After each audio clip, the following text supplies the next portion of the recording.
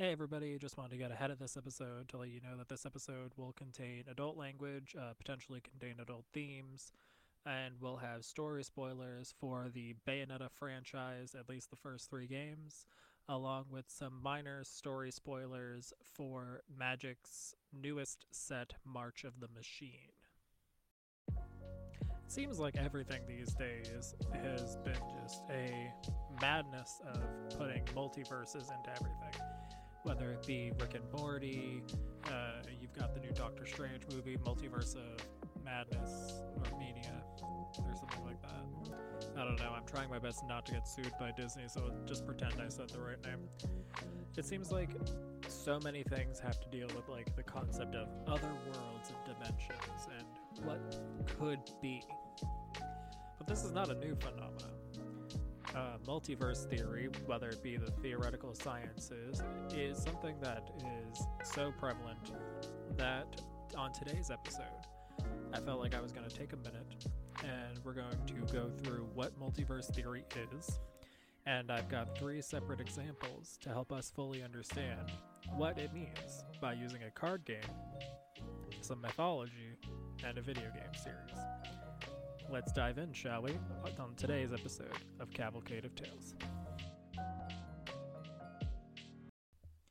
Hey everybody, welcome to this episode of Cavalcade of Tales, where we're going to be talking everything multiverse.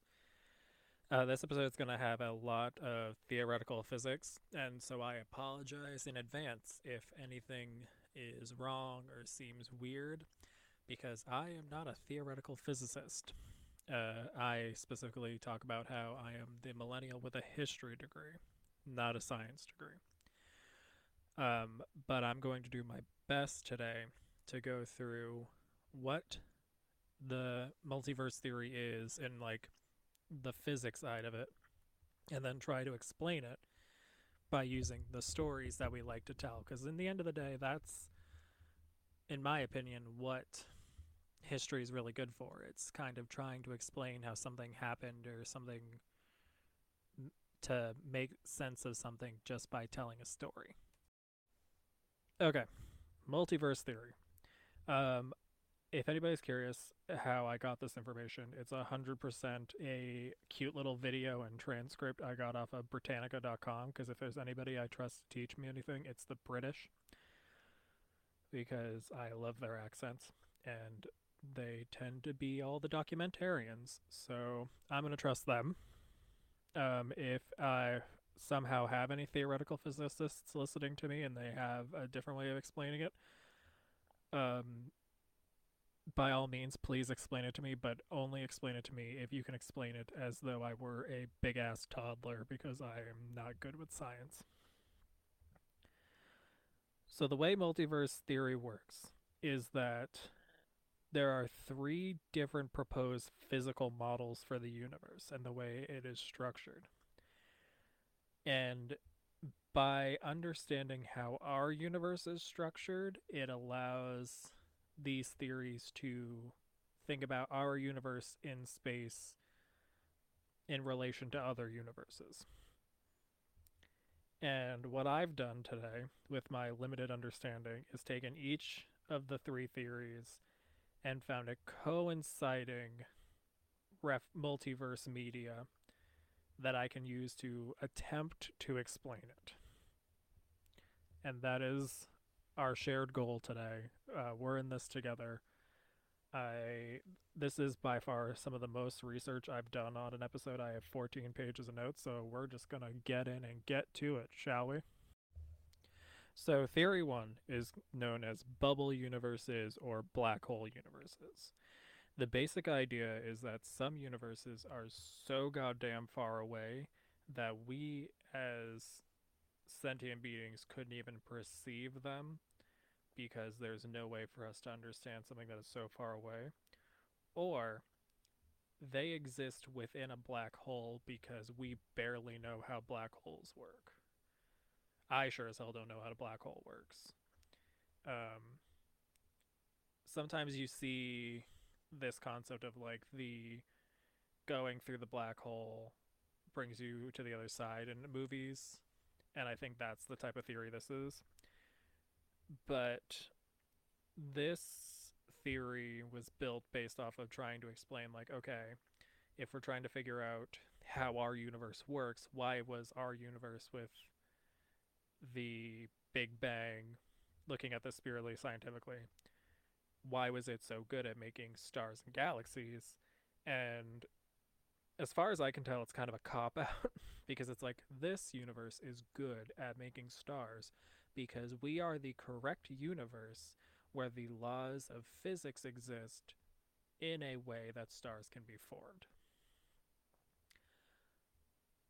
And it's kind of like, okay, it's a way of saying like the each pocket, each bubble of a universe is essentially exists in the way it does because it has the rules that allow it to exist in that way, which I guess makes sense. Again, it feels like a cop out kind of to me, but all of the theories I'm bringing you today, there is no experimental evidence on. But even in the Britannica.com article, it said that this one is the weakest of the three theories. And I guess saying, well, it just does because it can, definitely seems like a weak theory in my book. But anyway, so the way I'm going to explain bubble theory is through a fun little card game you may have heard of called Magic the Gathering. So Magic the Gathering is currently celebrating, I believe it's 25th or 30th anniversary. It's celebrating a big round number this year.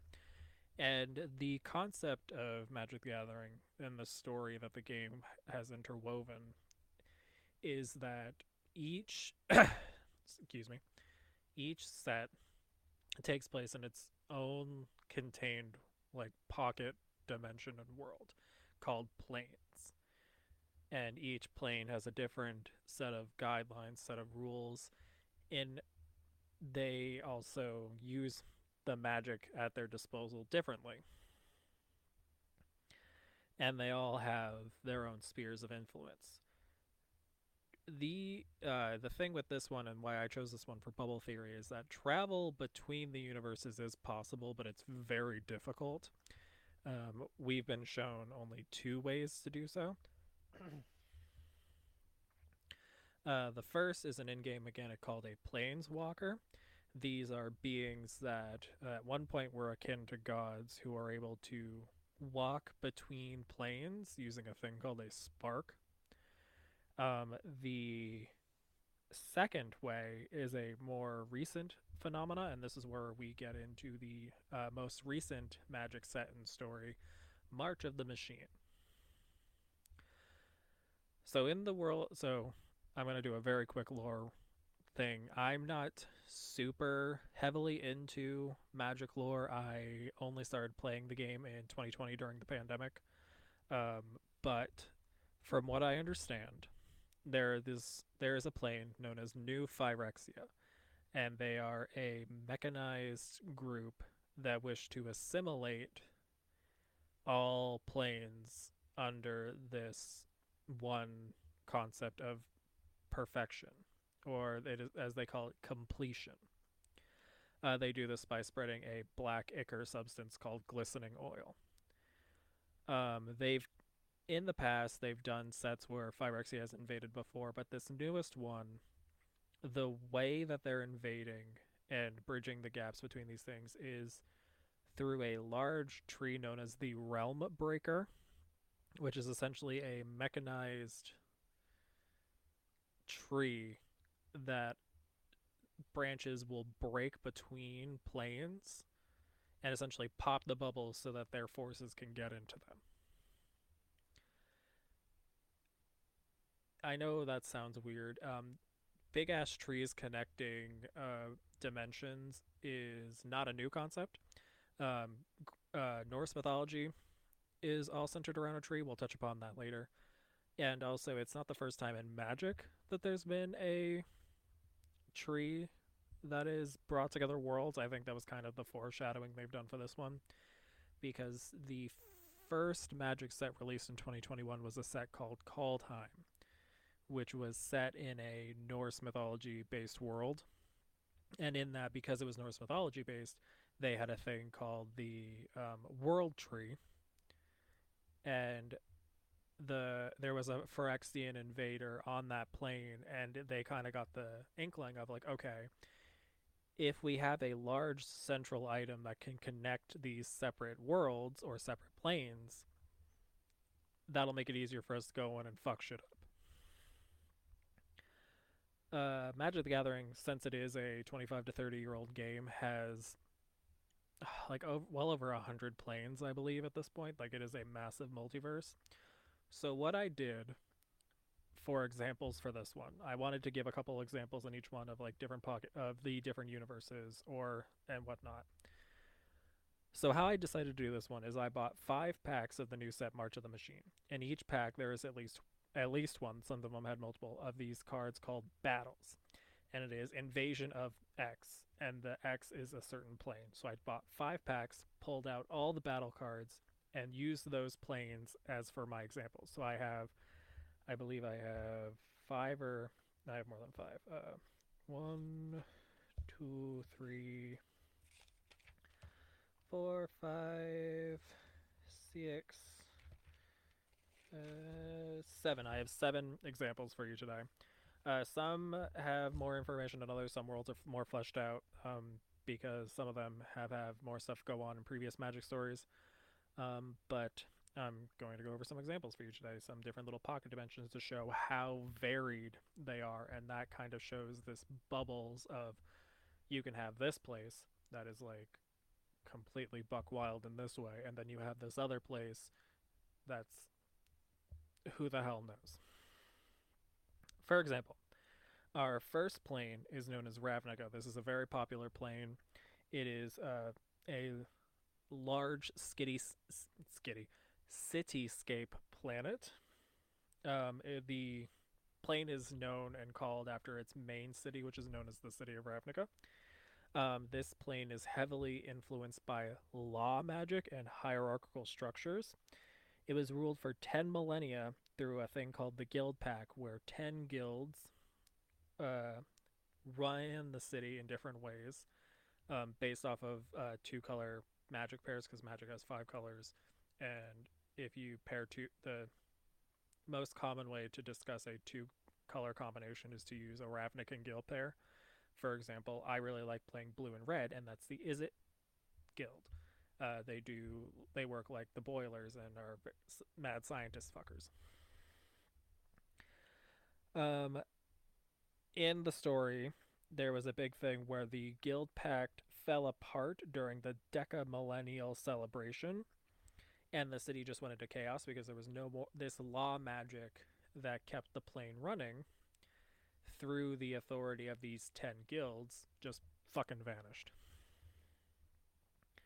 It was later found out that by going through a trial, someone could become the Living Guild Pact, and essentially their word became law. So as long as you would go and be like, "Hey, Mr. Guild Pact, I want to." I say Mr. because both of them have been male. Mr. Guild Pact, sir, I would like it so that the Is It people need to stop their explosions after 10 p.m. so people can sleep, and be like, no more explosions after 10 p.m. and the Is It's would have to follow that. The first Living Guild Pact was a favorite and long-running character named Jace, who is a planeswalker from a different plane. However, during the War of the Spark, um, Jace was unable to fulfill his duties as the Living Guild Pack because he was part of a planeswalker group that tried to protect the multiverse. This is so fucking convoluted. This is a card game, I'll have you know, that has this extremely complicated thing. And some people like to make fun of Yu-Gi-Oh! For all that Pharaoh shit. Anyway, so what happened was they resurrected a dragon who named Niv Mizzet, who was the leader of said Is It Guild, and made him the new Guild Pact. In the latest set, the Realm Breaker was put through the Senate building, And one of the recently completed villains, who was a planeswalker named Vraska, had a personal vendetta against it, so she went after this guild, saying that the citizens had to be blinded for every single Gorgon whose eyes were cut out because she was a Gorgon and she wanted to give power to the people. Um, However, her forces were repelled between Niv Mizzet's power and a sonic weapon attuned to the Phyrexian oil. Next plane is one called Vryn. This is the home plane of the Jace, who I just mentioned. It is powered by a series of magical rings, which store magical energy in them, and then that energy is kind of channeled through and is used to power cities ran by Magic Elite from the Amphinon League. Less is known about this plane because the main draw to this plane is like there was this main character who, did his thing and then got the fuck out. But when attacked by Phyrexia in this most recent set, the way that they repelled them is blowing up the mage rings. So there is a chance that we might come back and see what will happen to these people now that their main source of power has been destroyed to save them. The third plane is known as Moag. This plane is a bountiful nature plane inhabited by dryads, centaurs, and treefolk. In terms of the magic storyline as a whole, this is technically known as the second Phyrexian invasion. There was a first Phyrexian invasion over a millennia ago, and there was a character named Urza who actually visited this plane. And he's just like, y'all need to be careful of these assholes named the Phyrexians. They're bad news. However, since it's been a millennia, the only creatures that remembered this warning were the tree folk. So they were determined not to make the mistake of being completed. However, as of this moment, with my limited knowledge, I have no idea the fate of Moag. The fourth plane is known as Pyrulia. So this is where the concept of the bubble universe is where the structure of the planets are very different. Really comes into play because the previous one you just kind of have, the previous three, they're just, kind of like Earth facsimiles, but with like bits of changes. Like you've got, the whole planet's covered in cities. You've got beautiful lush forest lands, and then you've got like settlements surrounded by like large rings. In Pyrulia, it's a densely forested sphere that surrounds a star as its core. The inhabitants of the plane live on the interior surface of the sphere, while on the outside of the sphere is extremely large plant life. This plane was targeted because during the first Phyrexia timeline, a bad guy named Yawgmoth was shown this plane as a means of being introduced to the fact that there are other planes that exist, and therefore having Phyrexia is not enough. Pyrulia's fate is also unknown to me at the moment. Our next plane is one called Amonkhet. This one has a little bit more lore. This is an ancient Egypt themed plane that is essentially a big ass fucking desert. And it was once ruled by the Elder Dragon Planeswalker and villain of War of the Spark, Nico Bolas. Originally, the citizens of this plane spent all their time training to try to reach, max physical fitness so that they could enter the trials of the gods, because everyone lived in one major oasis city along with the gods, waiting for the approach of the second sun, because it is said when the second sun rests between the horns of the god pharaoh monument, the dragon lord will appear. And so what they did to prepare for this was that they would fight to the death in these trials and then be turned into a special zombie army known as the Eternals, because they would be not only have this great strength, but they'd have a loyalty to this dragon god. However, once you learn that your main deity is a big fuck off dragon with plans to conquer the multiverse, The people left the city and tried to create a city in the desert. There was much fighting, and during the aforementioned War of the Spark storyline, Nicobolas fell and is trapped in some detention sphere kind of thing. So the people have started a new city called Hekima. So in the newest set, when Phyrexia invaded, the remaining few gods, one's name is Hezeret, banded with the survivors of the Bolas regime and it started attacking the armies. This plane was deemed very important. So one of the five main leaders of the Phyrexian army, which are known as praetors, from the Roman system, a praetor is that means first, or like it's like first man. So one of the praetors, known as Vorinclex, attacked this plane, and they learned that the specialized armor that they were putting on the zombie soldiers, which was known as Lazotep, is resistant to the glistening oil.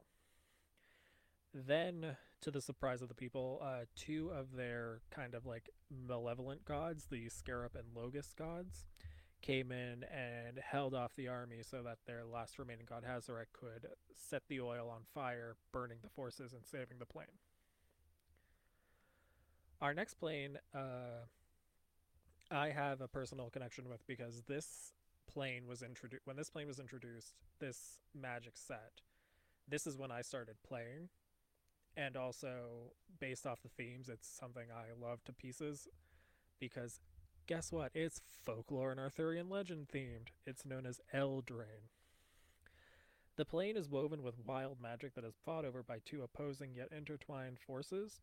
And what it is that there used to be a council of elves that ruled over everything, but then the humans rose up, fought them off, and set up five courts known as Ardenvale, Vantris, Loch Thwain, Embrith, and Garenberg, one for each of Magic's five colors. And the way it worked is that there is this creature known as the Questing Beast, and it takes a man and a woman from every generation, and it sets them off on the quest. And what it is your quest is to become knighted in all five jurisdictions. Jurisdictions, okay. Weird choice of words. Anyway, and once you were able to get knighted in all five, you would become the High King and Queen of the area. When we meet, when we first get to Eldraine, it is ruled by High King Kenrith.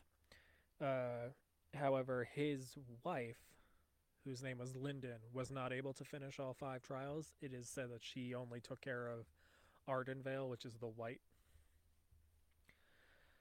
In the storyline, he gets kidnapped by the planeswalker Oko and gets turned into a stag. His two children, Rowan and Will, go after him, try to figure out what's going on, find their dad, and fight off the hot elf boy who's causing mischief. It turns into this big thing called the Wild Hunt, which ends with the ceremonial killing of a stag. And whoopsie fuck, the stag turned out to be their dad. However, luckily for them, the one thing the current queen, was able to do before she failed her other tasks was that she got a special sword of resurrection.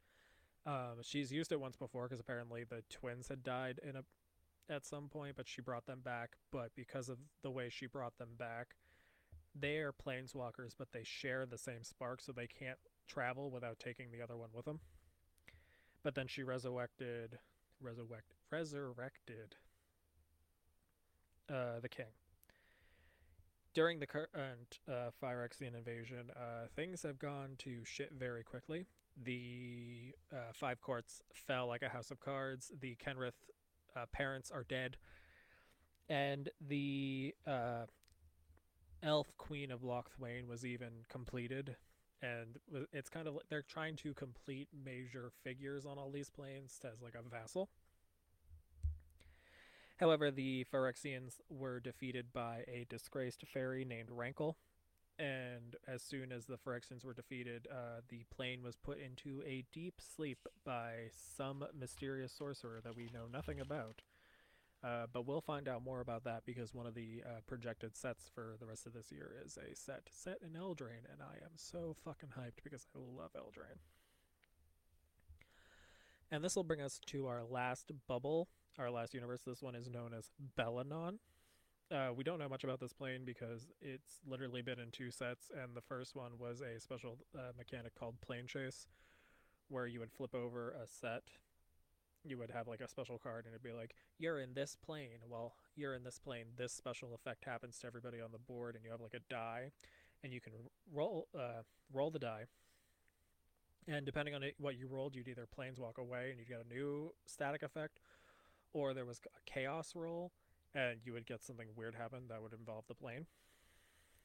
But what we do know about Bellanon is that it is a windy plane. I like it's the pictures make it look like the like Great Plains area of the United States, that big hunkin' bit in the middle. And it's mainly humanoid creatures live on this plane, but instead of them being just humans, you also have elephant-like humans known as the Loxodon. You have rhino-like humans known as Roques, and bird-like people known as the Aven. Um, this plane also, again, was came under attack during the second Phyrexian invasion, but not much is known about it overall. All right, with that all out of the way, it's time to start the second of the three multiverse theories. This one is known as either the extra dimensions or the membrane theory. So this one is a lot more mathematically based. It has to do with string theory. And the issue is with string theory, it cannot predict the right number of dimensions for the universe that we can perceive.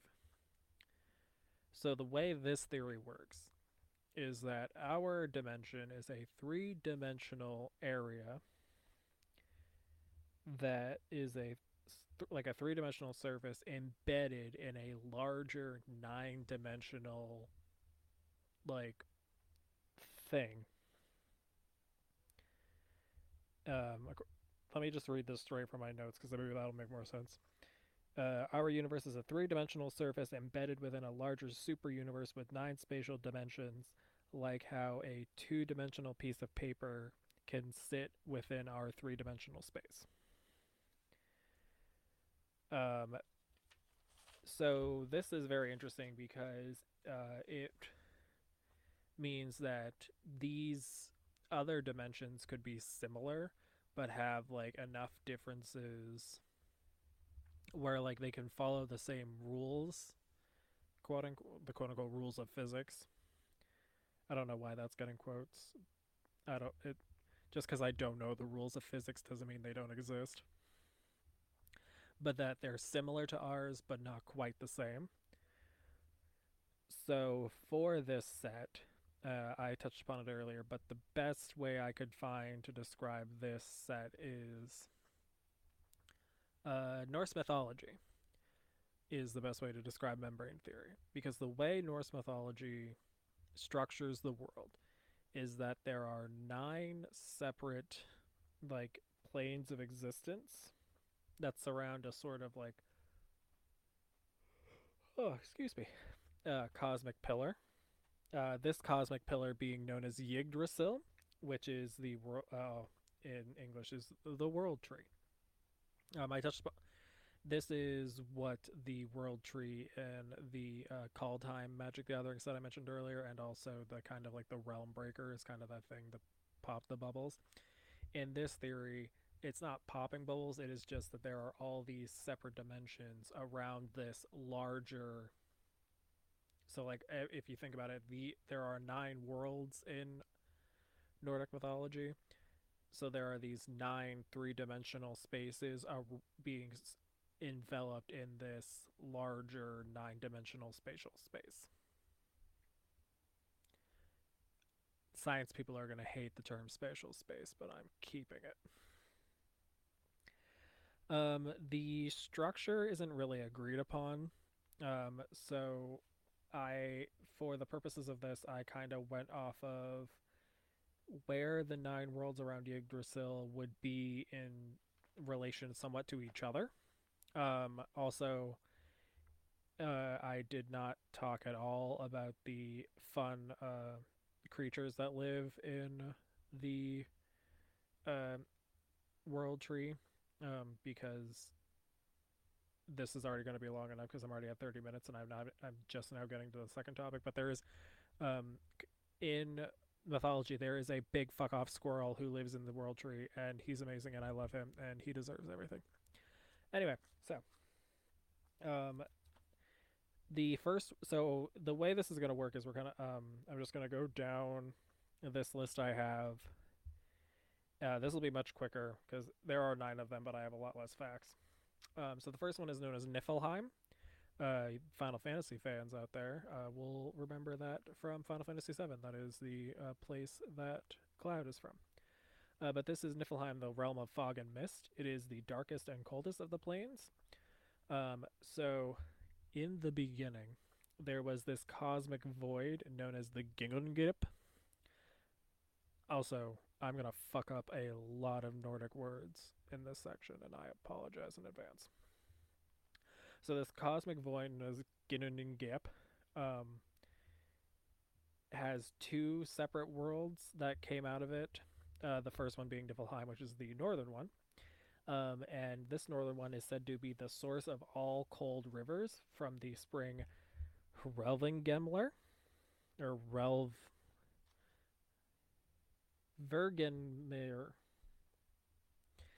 This spring is even said to have one of the roots of Yggdrasil in it to provide it with water because big ass trees need water.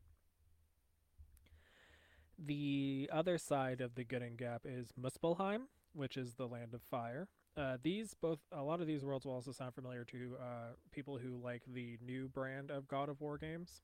I haven't played the second one, so you don't have to worry about spoilers on that one. But in the first one, you have like that transport room, and you go to Niflheim. You also go to Muspelheim, and Muspelheim is like a combat trial area where you can get some fun items and some great challenges. 10 out of 10, because the combat in the game is clean and so good. But Muspelheim is the land of fire. It is situated to the south. It is a fiery hellscape that homes fire giants and demons, and they are all ruled by the fire giant known as Surt. Surt is the enemy of the main gods of Nordic mythology, which are known as the Aesir. And they will hit once Ragnarok, or the end of the worlds, begin. Surt is going to reduce their realm to a fiery inferno, which seems redundant because the only other type of inferno I know is disco inferno. I'm trying my best to keep myself off on tangents, but I think the fact that I've started recording these late at night at my time is the where the weird word association is coming from. But yeah. So Muspelheim, turn everything, disco inferno. The next world is the domain of the gods, as known as Asgard. So it's situated. This one is like in a sky. This is kind of like if you think about a lot of different mythologies, they have the gods living in the sky. Whether it be you got your Greek and Roman gods who live in like a heavenly sphere. Sometimes you can go there, Mount Olympus. It's not as easy to get to them in the Roman version. I don't know where the Roman gods actually live. Probably just in the heavens. Anyway, so inside there are the 2 main places that the dead go. The first being Valhalla, where the chosen warriors go to join Odin and the Aesir. These are the ones that are often brought up by Valkyrie, the warrior angels, who are badass and cool.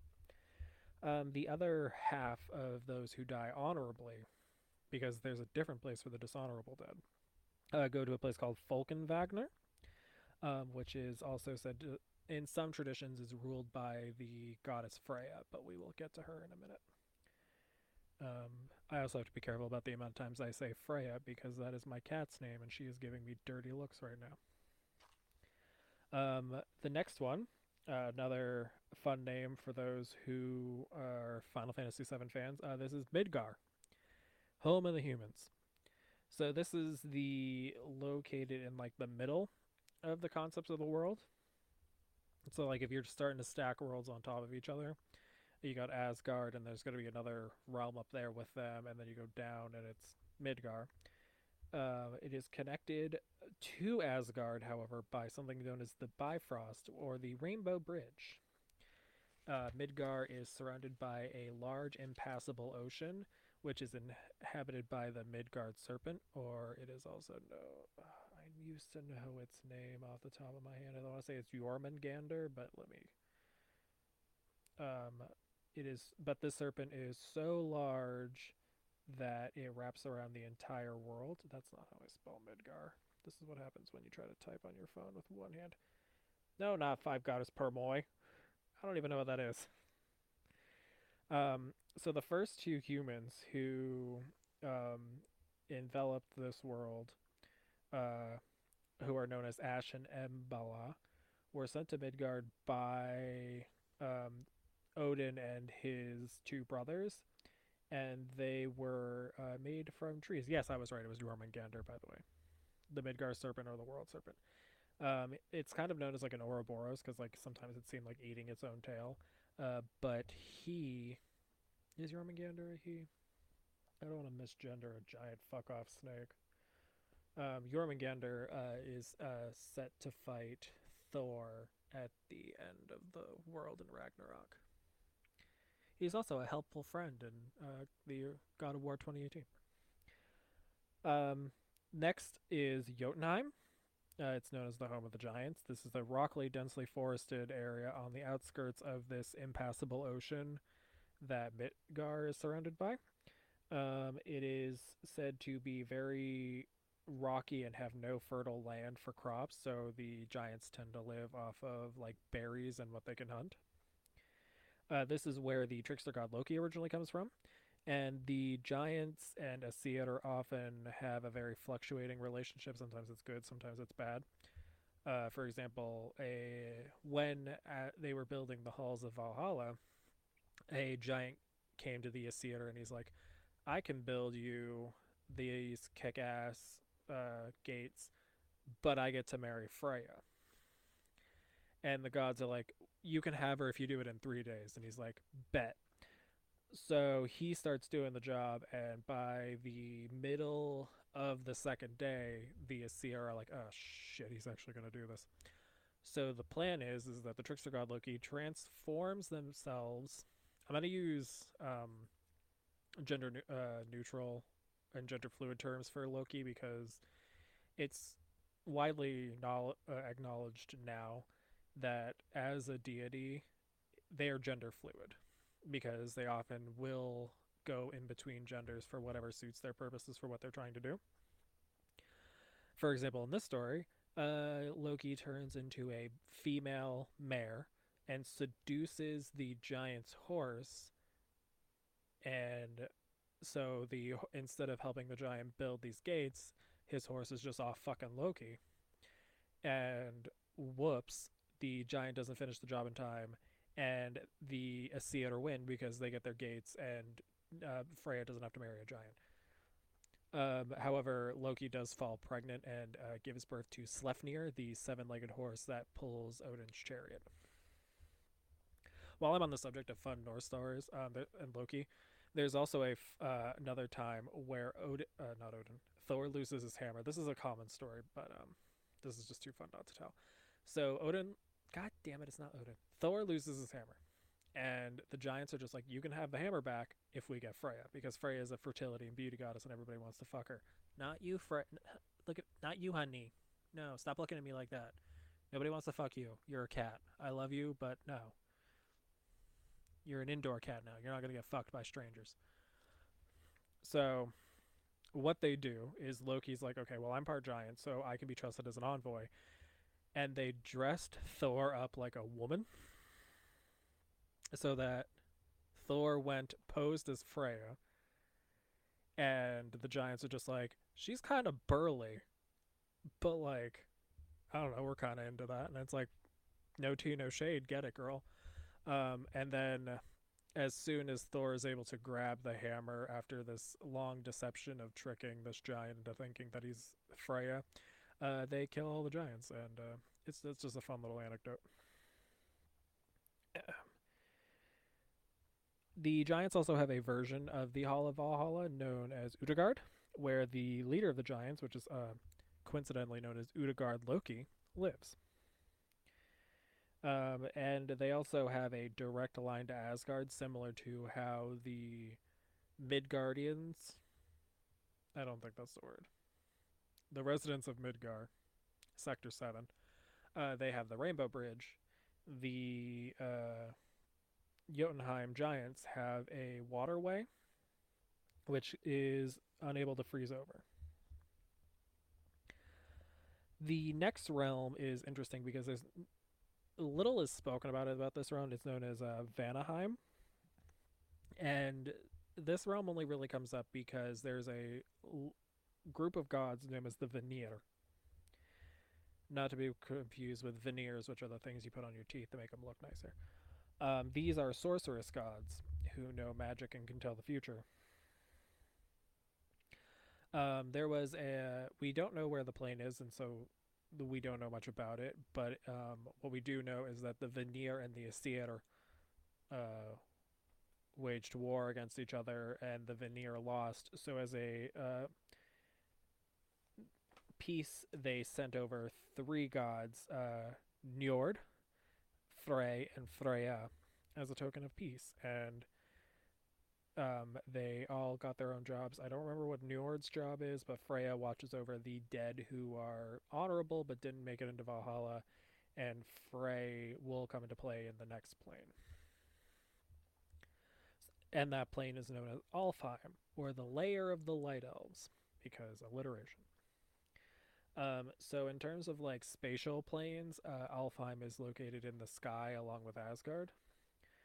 It is so the light elves are these transcendent beings that sometimes are seen as guardian angels, but also can either help or hinder humans depending on their mood, which is fucking goals. I love a species that could not give a shit whether they help or hinder humans with magic.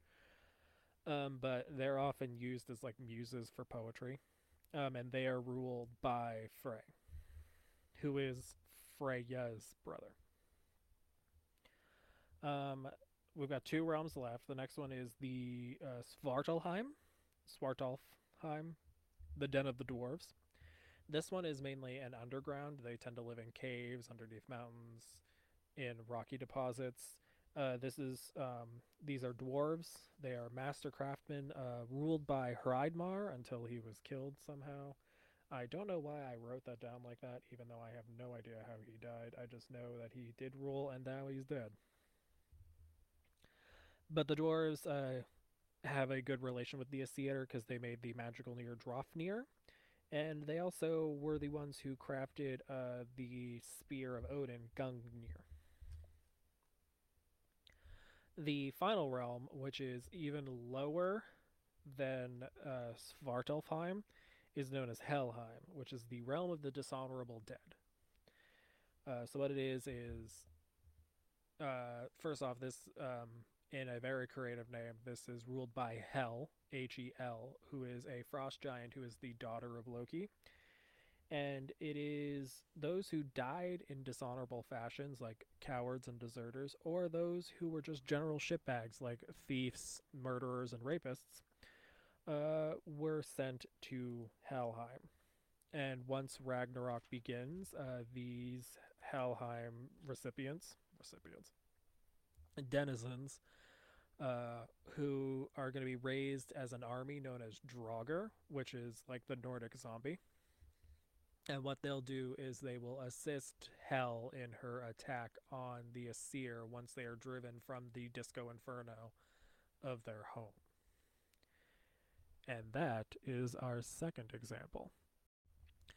So the final theory is the one that's kind of the most used and the one that arguably also makes the most sense, especially personally, I believe this one makes the most sense. And this is the many worlds theory, which is a heavily quantum mechanics based. So the way it works is in quantum mechanics, physicists don't understand how the collapse of wave function works, which is a string of words that I have no idea what it means. But science. So the way this works is this hypothesis proposes that every single possible alternative timeline exists and occur in like a long branching pathway over what could I have no idea how this relates to the term I heard on Rick and Morty one time called the central finite curve. I'm sure there's something to do there. Rick and Morty and the Marvel Cinematic Universe are two very prime examples of different ways that like multiverses have happened. A lot of times when you have this concept of a multiverse, it's the many worlds theory where there's like the slight deviations that change is what makes this other dimension. Um, Real quick example before I get into the one I took notes on. If you remember, popular TV show Futurama, there's an episode in the fourth season where the professor makes a box, and inside the box is a parallel universe. And the way that universe, there are essentially two universes that are exactly the same, except every coin flip produces the opposite result. Um, for example, in that universe, Bender, the robot that we know, he is a silver robot, but in this parallel universe, he's a gold robot, and you find out that he flipped a coin to figure out if his finish was going to be silver or gold.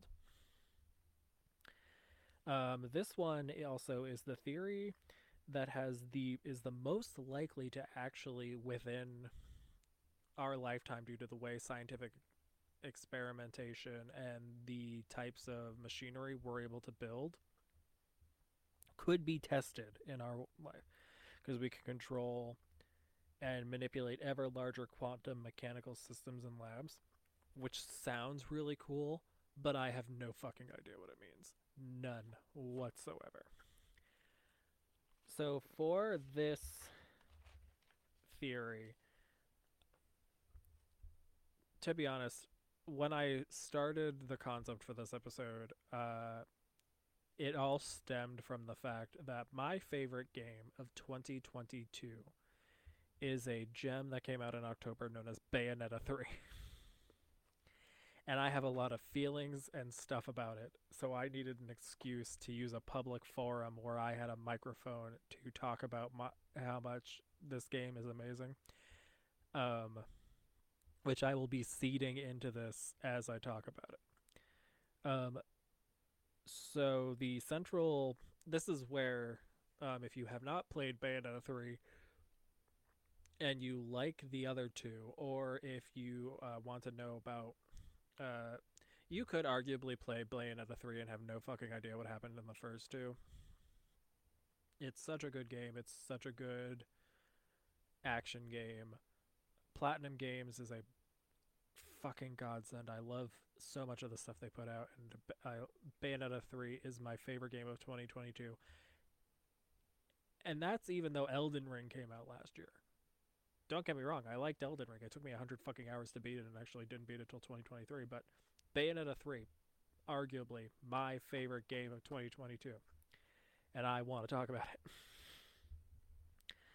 So in this game, the way the multiverse theory works is the big bad is a person, an entity known as the Singularity.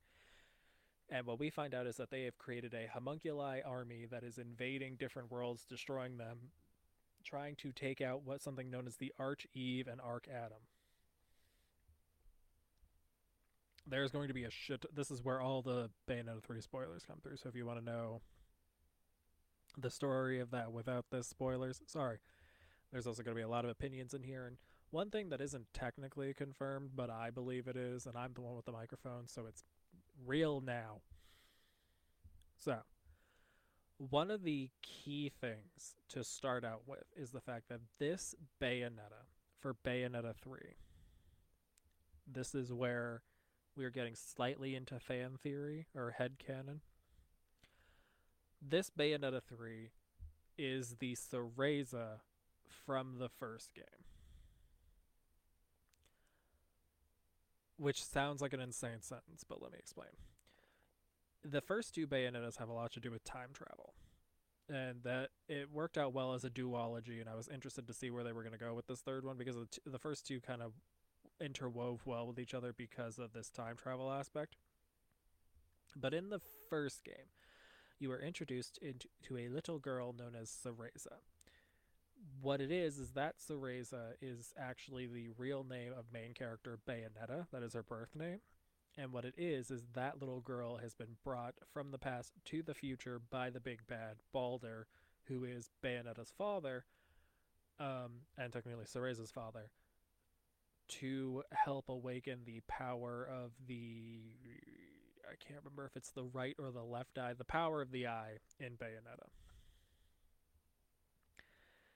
So what happens is with that timeline, with that Bayonetta being brought to the future and learning about the future, she would then go to the past and have knowledge of her future, which would create a timeline split as what would happen if with the diverging events. Because as anybody who used to do tarot card readings professionally will tell you, the simple act of knowing the future will automatically change it. So, in my head canon, the way I'm operating this episode, that little Cereza is who grows up to be the protagonist of Bayonetta 3. Because there was a big hubbubaloo. Because in Bayonetta 2 is essentially a long ass game where not only do you stop a little boy named Loki from destroying the world, you have to go to hell to save your friend Jean, and there's a lot of like sapphic subtext. Ooh, that's a sapphic subtext is a really good section of words. Sapphic subtext. That's a fun. That would have been a fun name for a podcast. If you guys use that, let me know. And a lot of people were very angry because in Bayonetta 3, the sapphic subtext is gone. And a lot of people are just like, they're doing queer erasure, and now that Bayonetta loves a man, it, takes her away. I'm like, A, bisexual women can love men and love women, whoever the fuck they want. It doesn't matter. B, she's a fictional fucking character. She can fuck who she wants. C, this is a multiverse game, which means because of things we find out at the end of the game when the Bayonettas from Bayonetta 1 and 2 come to assist Bayonetta 3, that means that she is not the same Bayonetta as in Bayonetta 2, therefore she is not the one with the sapphic subtext. She's a completely different bitch. That's something I need to get off my chest. So, the way I'm going to do examples for this one and to show the divergence of timelines is I'm going to go through all the Bayonetta variants we meet in the game and rank them because they're amazing. And Bayonetta is amazing. And if it wasn't already 11:15 at night and I didn't have to work, I would play some Bayonetta 3 after this because it is a beautiful game and I love it so very much and everything is great and I love it so much. So, in terms of these variants, except for a few, um, the wiki I use, the Bayonetta wiki, discussed all the new variants we met in 3 as Bayonetta, Beta, and then a number. So, for example, the first one we meet is Bayonetta Beta 0. So this is, she looks similar to the protagonist in Bayonetta 1, and you can they kind of like trick you into thinking that this might be the Bayonetta from Bayonetta 1. However, there is a few key differences. Like, for example, her mole beauty mark is actually under the wrong eye. And her weapons, which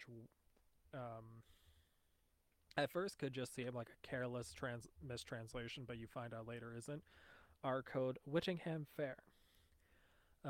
Huge plot spoiler that isn't like very hard to figure out if you can put 2 and 2 together. But the new character you meet, Viola. This is Viola's birth mother, and this is the universe where Viola is from. The Bayonetta Beta 0 joined the resistance against the Singularity. However, she was killed in the line of action, and she dies in the opening sequence, but not before bestowing Viola with just a little bit of extra magic power before she gets sent to a new dimension.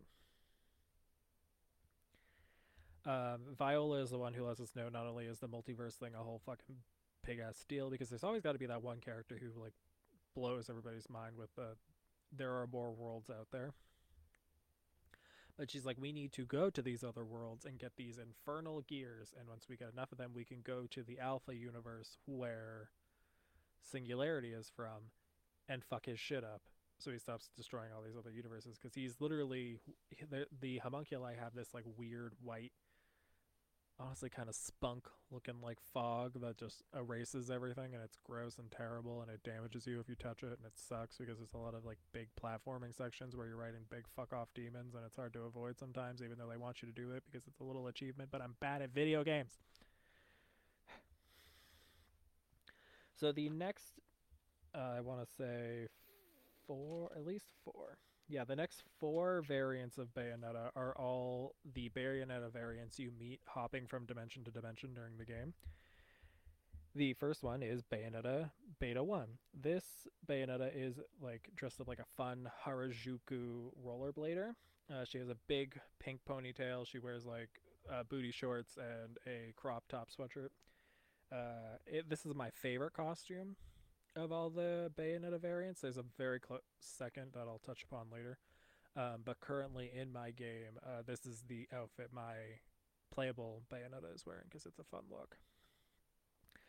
This Bayonetta, each one resides in like a different part of the world. So like the traditional Bayonetta, Bayonettas 1, 2, and this one and 3, are resided in New York, and they have Enzo, who is like this little toady fuck, who's an Undertaker, and also is our like little bitch, and he comes up in another alternate universe. Where this first Bayonetta Beta 1 is from Shibuya. Um, we find out that she only recently finished her witch training, and her main weaponry are these yo-yo looking weapons that she uses in all. So in the Bayonetta universe, the witches, which are known as Umbrn witches, are contracted with demons who get to eat their heart when they die. And that's why you have to go literally go into hell to save your friend Jean, because in the second game it's Christmas Eve and you're out shopping and angels attack, and then you summon your infernal demon, but then it breaks free of your chains and Jean dies trying to protect you, and you have to go on a sapphic journey to get your quote unquote best friends. They were roommates. In this game you can contract a bunch of different demons, and you kind of like gain your arsenal and more weapons to use to vary the combat in each world by meeting that world's Bayonetta and forming a temporary contract with their demon, because like technically you are Bayonetta and their contracts with Bayonetta, so like they're not breaking any rules, they're just kind of double dipping. So in Beta 1's case, she uses the Ignis RNA yo-yo weapon, and her contracted demon is known as Phantasmarandine, who is a big fuck off spider. There, the yo-yos are also my favorite weapon. I love Beta 1's like whole design. She's super fun. It's fun to play with the yo-yos are a fun weapon. The platforming with the spider is a little awkward, but you could definitely make it work. This Bayonetta unfortunately dies after destroying an iridescent core, but is then swallowed by a homunculi and then turns into arc iridescent, but not before throwing her weapon over. Unfortunately, spoilers, all the Bayonetta variants you meet die at some point, and that's how you get their weapons and demons for the rest of the game. Uh, which is kind of a big fucking oops. So Bayonetta Beta 2 is your second universe. She is dressed, this is like a war-torn China kind of version. She's dressed in what is known as a Gekken dress, Gekkan, and she commands troops, because the way this works is it's like a war-torn Great Wall of China thing where the humans are fighting back against the homunculi but aren't doing much because homunculi can't really be damaged by human weapons. Ugh, sorry, keep yawning. Um, God, I hope I'm not boring you. I'm not boring myself. I worked a full day. Um, this Bayonetta originally was a carefree woman who didn't really do much, but it is said that this world's Luca, who you later learn in the game is the model for the atoms, the arc atoms, and a point of contention for a lot of people becoming Bayonetta's main love interest in this game, where it's like they had some flirty going on, and like he, my only complaint about Bayonetta 3 and the way they did the Luca and Cereza, because I prefer to call her Cereza than Bayonetta, love, is that, and this could be also, you can probably chalk this up to the fact that it's a different universe, but in this universe, Luca is taller than Bayonetta, which seems weird. And I don't know if that's because he's like part fairy, so he's like a magic king kind of asshole, and that's why he gets to be super tall. Because in the other universes, he's just some fucking dude. And Bayonetta is an Umbran witch who's supposed to be like 7 feet tall, but in somehow she's shorter than Luca. That's my main complaint. Is that I'm like, I guess you could complain with multiverse shit, but other than that, like, she should be taller than him.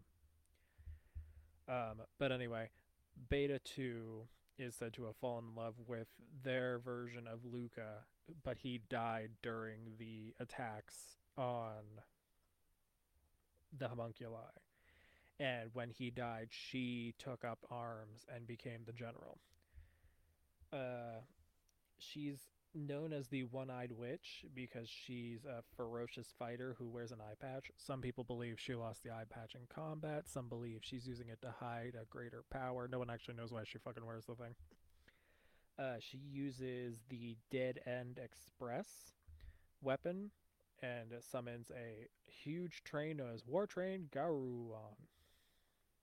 However, when fighting the Pyrocumulus, she gets sloppy by thinking that a thing that's uses fire-based attacks would die if dunked in lava, and that is not the case. The next Bayonetta is Bayonetta Beta 3. This Bayonetta is a ruler of a small desert kingdom known as Al Haram, and she's dressed in kind of like flowy silver forms. This version, you also get to see the alt Jean, because this Bayonetta is the least experienced in magic. She's still learning because she's also a princess, so like you don't really want your princess learning how to fight and be on the front lines. And because she's kind of sheltered, she's very adverse to conflict and a bit timid, which can lead to issues. So as you go through this world, she becomes more confident in fighting, and she actually has to kill that world's John before she gets absorbed by a homunculi. And then she becomes contracted to Malthus the demon and gains the power of the weapons Simoon. And she actually helps Bayonetta defeat the Stratocumulus, which is a really big fucking homunculi. However, when defeated, the homunculi turns into a black hole. That one does. They don't all do that. But when he turns into a black hole, our Bayonetta Cereza gets knocked out and is getting pulled in, and Beta 3 sacrifices herself by using her demon to save Cereza, and she falls into the black hole instead. The next Bayonetta variant, which is the last one you meet in like a different world before you get to the Alpha Singularity, find out the truth, and then go back to your world. This Bayonetta is French, which arguably makes her hotter. She's also blonde. She takes after her dad a little more in this dimension. But she's dressed like a street performing magician. It's my second favorite costume. If I had to rank the costumes, it would go Harajuku Girl, Magician, probably the Al Haram Princess, and then the Gekken dress last. I have nothing against Chinese clothing, but it's in the original, the first two games, the Gekken dress was something you could get very easily. So I'm kind of just like, I like the new costumes better because like I've already seen Bayonetta in those dresses. Beta 4 moonlights as a phantom thief with in her mother Rosa, which in this universe, contrary to the Cerezas of both all the universes we've been to plus 1 2 the Bayonettas of 1 2 and 3, her mother's still alive, and they are known as Papillon d'Ombre, or the Black Butterflies. And what they're doing is they're stealing back Umbran Witch artifacts that have been put into museums. A cute little thing is they are being chased by Inspector Anzo, which is this universe's version of the little toady Undertaker that Cereza uses to run errands for. Um, in addition to being a fun phantom thief, her hat is part of her weapon, which is known as the Abracadabra. But she controls the demon known as Michelonic Kudli. You'll have to forgive me. My Nahuatl is very rusty because I don't do a lot of Aztec or um, not Incan. What's the one? Mayan. So my Nahuatl is a little not great. Her story is arguably tragic because what happens is there's the demon, not demon, the homunculi Perladeus, who can control citizens and turn them against Cereza. So first, Cereza has to kill Rosa, which is obviously traumatic because you know essentially we are killing our mother, but in an alternate universe version, and that's really traumatic for Beta 4, who then tries to fight us in addition to being controlled by the homunculi, so we have to kill her too. And all we can do is just take solace in knowing that we're sending her off to the same place as her mother. And then that's the last universe you go to till before you go to the original Alpha universe. Find out that the scientist that you thought was going to help you is actually the one who caused all the big mess. Plot twist. Uh, Bayonetta gets locked in the Alpha dimension with Viola and Luca. You find out Luca's been this big fucking fairy wolf thing you've been fighting off and on. Then um, you find out he's the Arc Adam to your Arc Eve. You somehow get back to your own dimension and you go to fight the Singularity. You do well, but he still kicks your ass because you need to have a final act with twists. And the big twist is you are then greeted by two new Bayonettas. The first one being Bayonetta from the original game. Um, they can't technically, because of the whole multiverse thing, there's no way of actually knowing if this is the one you played in during the first game, but for the purposes of this and the headcanon, I'm saying it is. Part of the reason I'm also saying that it is has to do with my headcanon that Cereza is the little girl from the first game, because when the Bayonetta who is meant to be the stand-in for Bayonetta 1 meets you, the first thing she says is, "You haven't been crying on me while I've been gone, have you?" And all throughout the first game, as Cereza, Bayonetta's constantly being like, "I hate crying children. You cannot fucking cry in front of me, bitch. I'm supposed to be this hardcore witch. I know crying in front of me."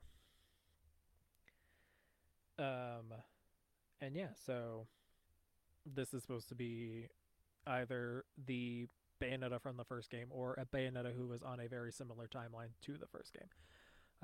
She looks exactly like Baya Zero, but her beauty marks under the right eye and her guns are the correct ones from the first game, which are known as Scarborough Fair. And she, of course, has the summon Madame Butterfly, which is like the default demon for all the Bayonettas that we play as during the first three games. But to help her is also a short-haired Bayonetta, which is the Bayonetta from Bayonetta 2. Again, this Bayonetta similar could be could come from either the same timeline with a slight switch from the Bayonetta 1 variant. She could be a completely different Bayonetta 2. She could be there's a some speculation she could be in Bayonetta 2. There's a point where you get sent back in time to the time when the Umbran witches are attacked by the angels, and you fight along your mother for a while, and you get to see the truth of how your mother died, and that's how you and Balder join forces to fight against Loki. However, by being the Bayonetta who went back in time and fought with her mother, that creates a time split because anytime you go back in time, you create a time split because there's also the version of you of the events where you didn't go back in time. So it could be either the Bayonetta 2 that didn't go back in time or the Bayonetta that did, because time travel and multiverse theory is a hodgepodge mess. Um, and just like Bayonetta and Cereza, she uses a 4-gun set, but this one is known as Love is Blue. And she's technically contracted to Madame Butterfly because you can see it in her shadow, because you can see the demon you're contracted to in the shadow of the Bayonetta that you're interacting with. But in terms of fighting, so that it wouldn't get stale, you use the demon Labolas, which is like a big fuck off dog. And that's Bayonetta 3. It's a great game. People need to cut it some fucking slack because a lot of the things that are bad with it, you can either chalk it to the fact that it's a multiverse thing or just shut up and let people enjoy things. Yeah. I love Bayonetta 3. I still need to get Cereza and the Lost Demon. I can't wait to try that out because that's a whole nother Bayonetta. I didn't include her in this list because technically, if you spoiler, if you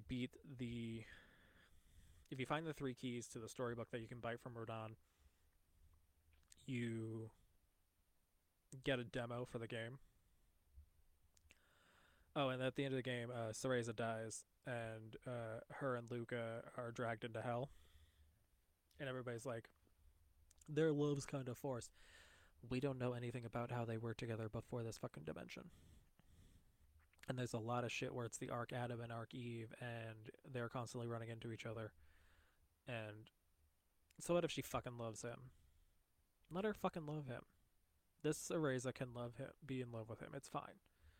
And you find out that Viola is Bayonetta's daughter, and the way the game ends, and another complaint of mine, is that it pulls the Devil May Cry trick, where they do a trilogy, and then their concept is the next Bayonetta game, or the fourth game, and the fourth main title game, will have a new protagonist who is like a younger, more hotshot version, and is a bit more punk.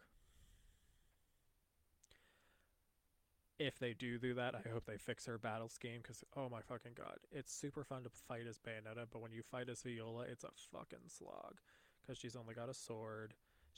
She can transform into a fairy thing, which does some better damage, but other than that, it sucks to fight as her. But I could go on and on and on and on and on and on and on about Bayonetta 3, the best game of 2022, but I'm already over an hour on this, so I need to cut it short. And so, but that is multiverse theory number 3. And that is our multiverse episode. I want to thank everybody for enjoying this episode. This one's a bit of a long one this week, partially because this is a very dense topic, and also because I had a lot of feelings about Bayonetta 3 that I needed to get out of me. I hope you all enjoyed this episode. If you want to get in contact with me, either to explain science to me, or I guess we could talk magic. My opinions on Bayonetta 3 are correct, so I'm taking no notes on that fact. But you can hit me up on Instagram as SwampCleric96, and I am also on TikTok as the White Trash Historian. I will see you all next week. I plan these episodes the week of, so I haven't 100% decided yet, but it's probably going to be it's definitely going to have monsters somehow, whether it be Yokai Part 2 or some other fun monster mashup. I haven't decided yet, but look forward to that. I don't know if Tuesday's going to be the day I record things. I'm still doing this pretty loose goosey, but I'm trying to at least upload once a week. Once I get the consistency down, there might be something in the works for coming up soon. But yeah, I hope you all enjoyed this. Have a nice and safe week, and thanks for joining me for this long ass rant about multiverse. Yeah. Bye.